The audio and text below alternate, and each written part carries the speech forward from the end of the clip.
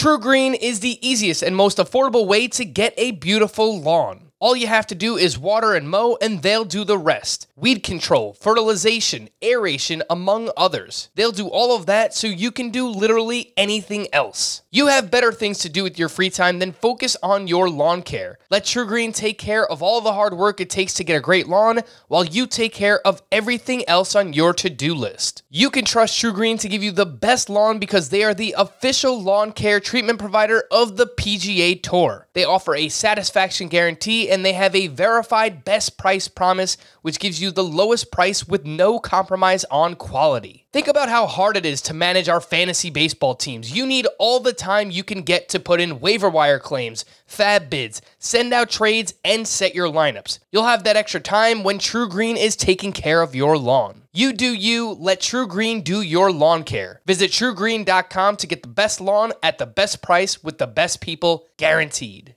Robert Half research indicates 9 out of 10 hiring managers are having difficulty hiring. If you have open roles, chances are you're feeling this too. That's why you need Robert Half. Our specialized recruiting professionals engage with our proprietary AI to connect businesses of all sizes with highly skilled talent in finance and accounting, technology, marketing and creative, legal, and administrative and customer support. At Robert Half, we know talent. Visit roberthalf.com today. Now, here's Frank, Scott, and Chris. And the first domino of free agency has fallen. Welcome into an emergency edition of Fantasy Baseball today on Sunday, November 19th. Sorry to all to interrupt your football experience, but Aaron Nola is headed back to the Phillies on a 7-year, $172 million deal. We also had some smaller trades and non-tenders last Friday night, so we'll quickly run through those as well. But let's just start here, Scott. Aaron Nola, back to the Phillies, mentioned 7 years, $172 million, and according to John Heyman, Nola turned down even more money to remain in Philadelphia. He was the SP30 in Roto this past season, SP18 in head-to-head points, so a big disparity between those two, and a lot of that is because Aaron Nola is a workhorse. He throws a lot of innings. Obviously, those matter a little bit more in points leagues.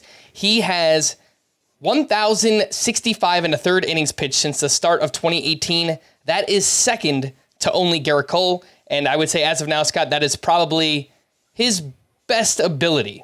What he provides in fantasy is the ability to be out there and throw lots of innings.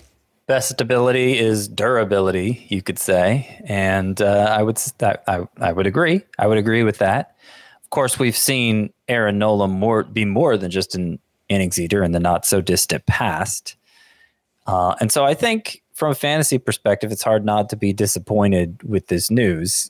It kind of takes all the chance for a renewal of enthusiasm. It kind of discards it because now we're stuck in the status quo, and things needed to get better for Aaron Nola based on the way this past season went. Really, 2 of his past 3 seasons, an ERA around 4.50, and now there isn't that change of scenery argument that you can make for Aaron Nola because he's staying put. It also would have been nice to see him maybe go to a place that isn't so hitter friendly.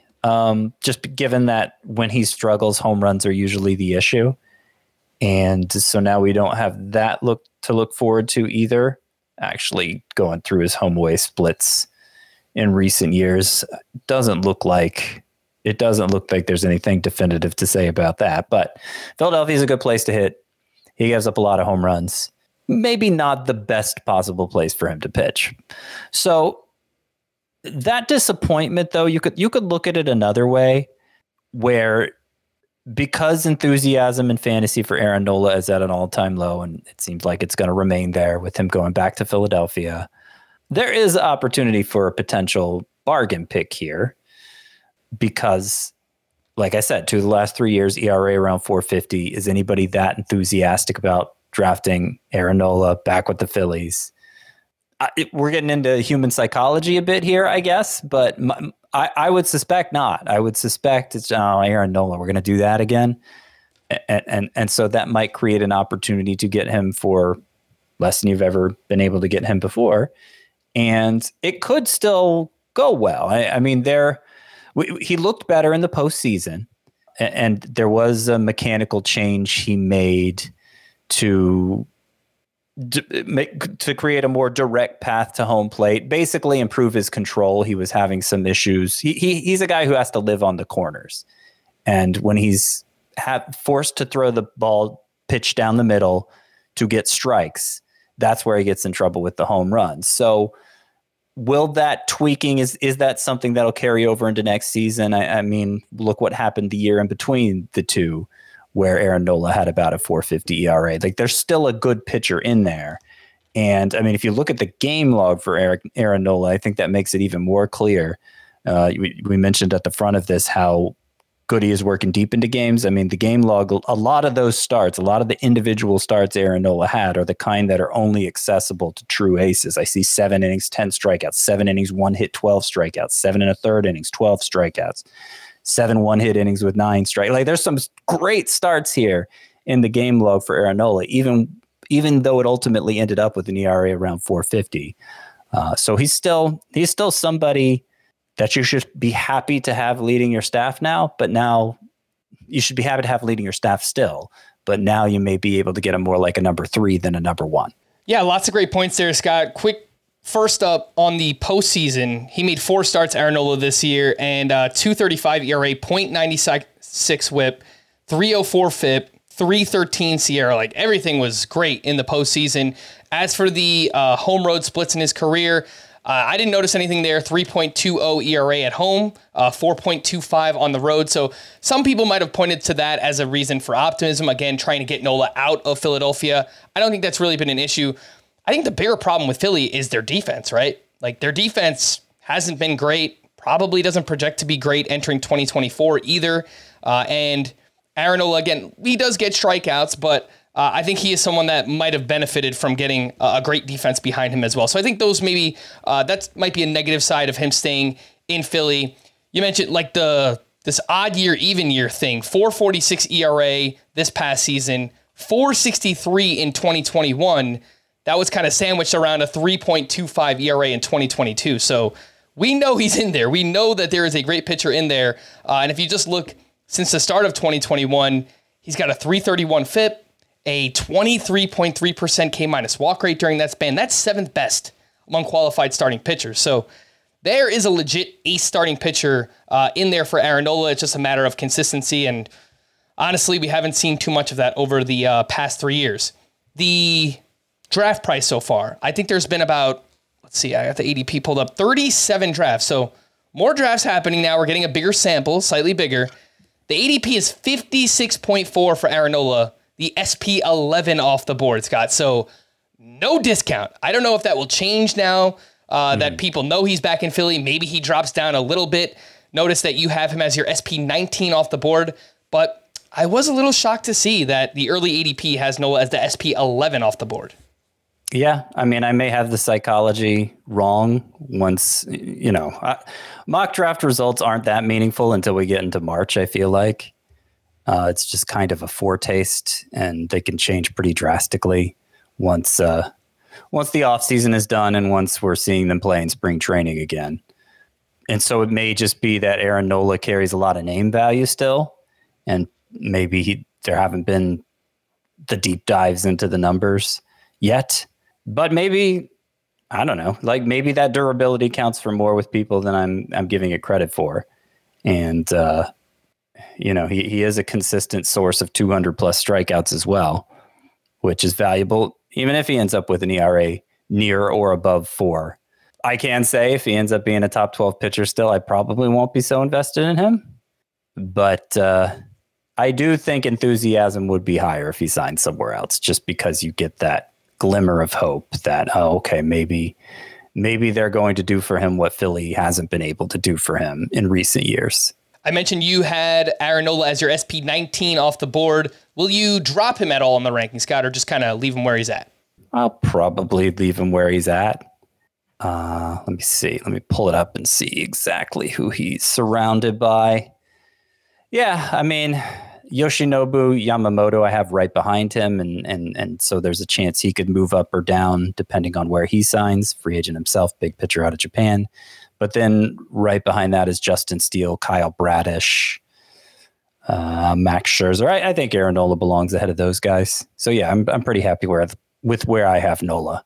All right, again, Aaron Nola headed back to the Phillies on a 7-year, $172 million deal. And we're going to take a quick break. When we return, we'll talk about some of the notable non-tenders as well as some smaller trades that went down. Scott, your Atlanta Braves were a little busy this past weekend, so we'll talk about that right after this. Another day is here, and you're ready for it. What to wear? Check. Breakfast, lunch, and dinner? Check. Planning for what's next and how to save for it? That's where Bank of America can help. For your financial to-dos, Bank of America has experts ready to help get you closer to your goals. Get started at one of our local financial centers or 24/7 in our mobile banking app. Find a location near you at bankofamerica.com/talktous. What would you like the power to do? Mobile banking requires downloading the app and is only available for select devices. Message and data rates may apply. Bank of America N.A., member FDIC. Welcome back in. Let's quickly run through some of the notable non-tenders from Friday evening. And the biggest name, obviously, is Brandon Woodruff, who is likely to miss most, if not all, of 2024 due to shoulder surgery that he had recently. We know that he's great when he pitches, Scott. A 3.10 ERA, 1.05 whip in his career, 10.4 K per nine. But Woodruff was limited to just 67 innings this year. Again, probably not going to contribute much in 2024. Maybe a team signs him to a 2-year deal looking forward to 2025. But even then, he's coming back from a huge injury. I think that's the biggest name that got non-tendered. Yeah, I would agree. And it wasn't terribly surprising since he is, this is his final year that the Brewers could control him, and he commands a 7-figure salary. I'm sorry, an 8-figure salary in arbitration. And you were going to pay a guy 8 figures for a year where he's not really going to be available to you. So I do think Brandon Woodruff will sign a 2-year deal somewhere. And we'll have a lot more to say about him entering 2025. I guess there is an outside chance he returns at some point in 2024. It gives us a little sneak preview of what to expect. But I'm not really putting any worth on Brandon Woodruff for 2024 drafts as of now. Yeah, I think he's a name to remember in keeper leagues, dynasty leagues, maybe some startups where you draft him late and then you can keep him for a lower draft cost or a lower salary cost the following year. Again, that is Brandon Woodruff. A few other names that were non-tendered: Rowdy Tellez, Nick Senzel, Austin Meadows, Spencer Turnbull, Juan Yepez, Dan Vogelbach, Dominic Smith. Nothing too surprising here, Scott. I don't think there's like a standout talent either. Maybe if Rowdy Tellez winds up on a team where he's, the everyday DH, he could still have an impact there. But was there anything notable from that group? No, I mean, some interesting names from the past, but not shocking in terms of, I can't believe they non-tendered that guy. Rowdy Tellez, limited defensively and coming off a bad year after a really good year previously. But yeah, it's going to be difficult for him to find a role where he gets enough at bats to matter in fantasy. I would say not impossible, but difficult. And names like Nick Senzel, Kyle Lewis, we cared about not so long ago in fantasy, but they've never really found any traction, at least not in recent years. And I'm not particularly concerned where they wind up. All right, let's run through some of these trades that went down. And your Atlanta Braves acquired reliever Aaron Bummer from the White Sox for a whole bunch of players. Not any that I know will be good, but this was kind of like names that you know. Definitely a quantity trade here. The White Sox received Michael Soroka, Jared Schuster, Nicky Lopez, Braden Shoemake, and minor league righty Riley Goins. Some people might be taking a little back here. Obviously, some big names from the past, part of this trade. Aaron Bummer, the surface level numbers this season, 6.79 ERA, a 1.53 whip. Obviously, those are not good, but you dig a little bit deeper, a 3.58 FIP, a 3.51 xFIP. He's a controllable lefty, gets strikeouts. So I understand why the Braves acquired him, but it was a decent amount of names that they gave up in that deal. Yeah, so it was definitely... I mean, it's not a deal with major fantasy implications. Bummer going the other way, whatever. He's going to be a middle reliever.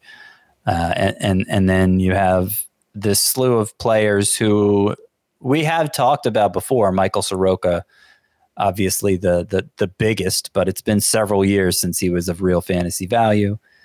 I think it's impossible to talk about this trade without talking about the other one, where the Braves sent Kyle Wright to the Royals for, I don't even remember who it was for, Jackson Kawar. Jackson Kawar is who they got in return.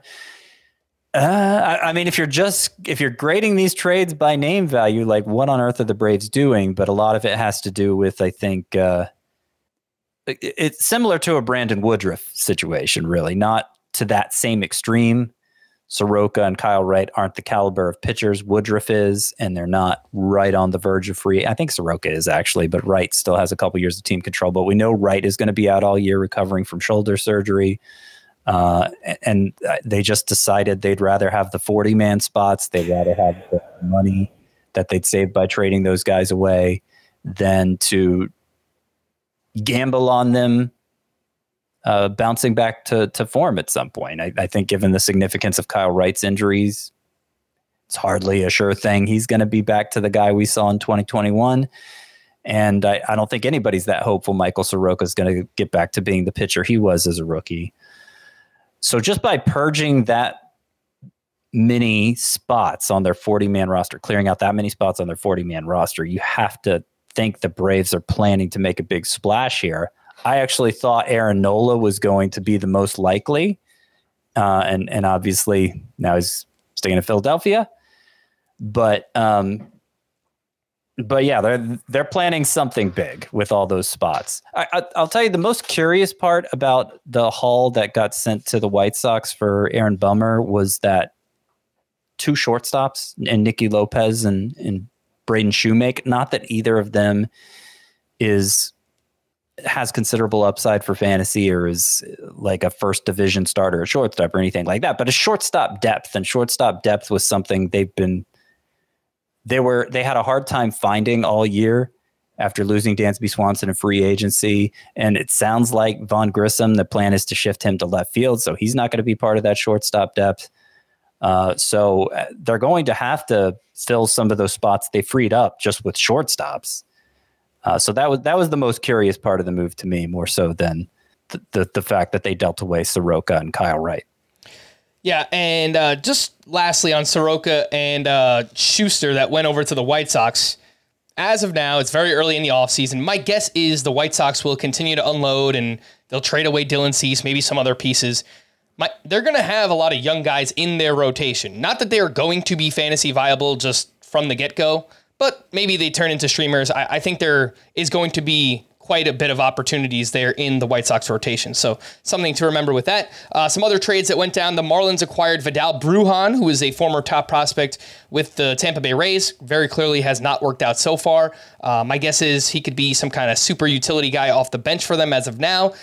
If he gets a chance to play every day with that kind of speed, maybe makes an impact for fantasy. The Mariners acquired Luis Arias. You mentioned the Royals acquired Kyle Wright. They also traded for Nick Anderson from the Atlanta Braves. And then the Brewers acquired Jake Bauers, which might have not mattered, but Rowdy Tellez was non-tendered. So as of now, Jake Bauers is like a starter for the Brewers. I don't know if that will remain, but some names there, Scott. Any of those matter? Vidal Brujan, Luis Arias, Jake Bauers.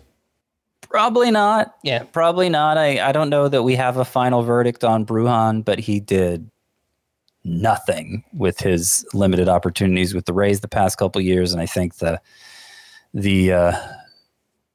what's the expression? The bloom is off the rose. Is that the expression? That sounds right. Yeah. I don't know. It sounds, if it's wrong, I will sound stupid, but that's okay. I'll own that. Yeah, I think, honestly, I think there's a better chance Michael Soroka turns into something with the White Sox, who, of course, have rotation needs, or even that Nicky Lopez turns into something with the White Sox. Now that Tim Anderson's gone, I suspect he'll get an opportunity to play every day for them at shortstop, and he's been a viable base dealer in the past. Don't think he's going to be a big deal in fantasy, but I think there's a better chance he has some relevance than those players you just mentioned, Bauers, Brujan, and who's the third? The third was Luis Arias to the Mariners. Yeah. I don't see them having a significant enough role to matter in fantasy. All right, a bunch of smaller moves that got done. Again, just ran through all of those. And just a heads up for programming this week, we'll have a pod that's coming out tomorrow on Monday, November 20th, where we recap the shortstop position and take a look at early rankings. And then later on this week, Wednesday morning, we'll have a podcast with the Welsh and I breaking down shortstop prospects. For Scotty, I am Frank. Thanks as always for tuning in to Fantasy Baseball today. Please make sure to follow and leave a 5-star rating on Apple or Spotify. And we'll be back again tomorrow. Bye-bye.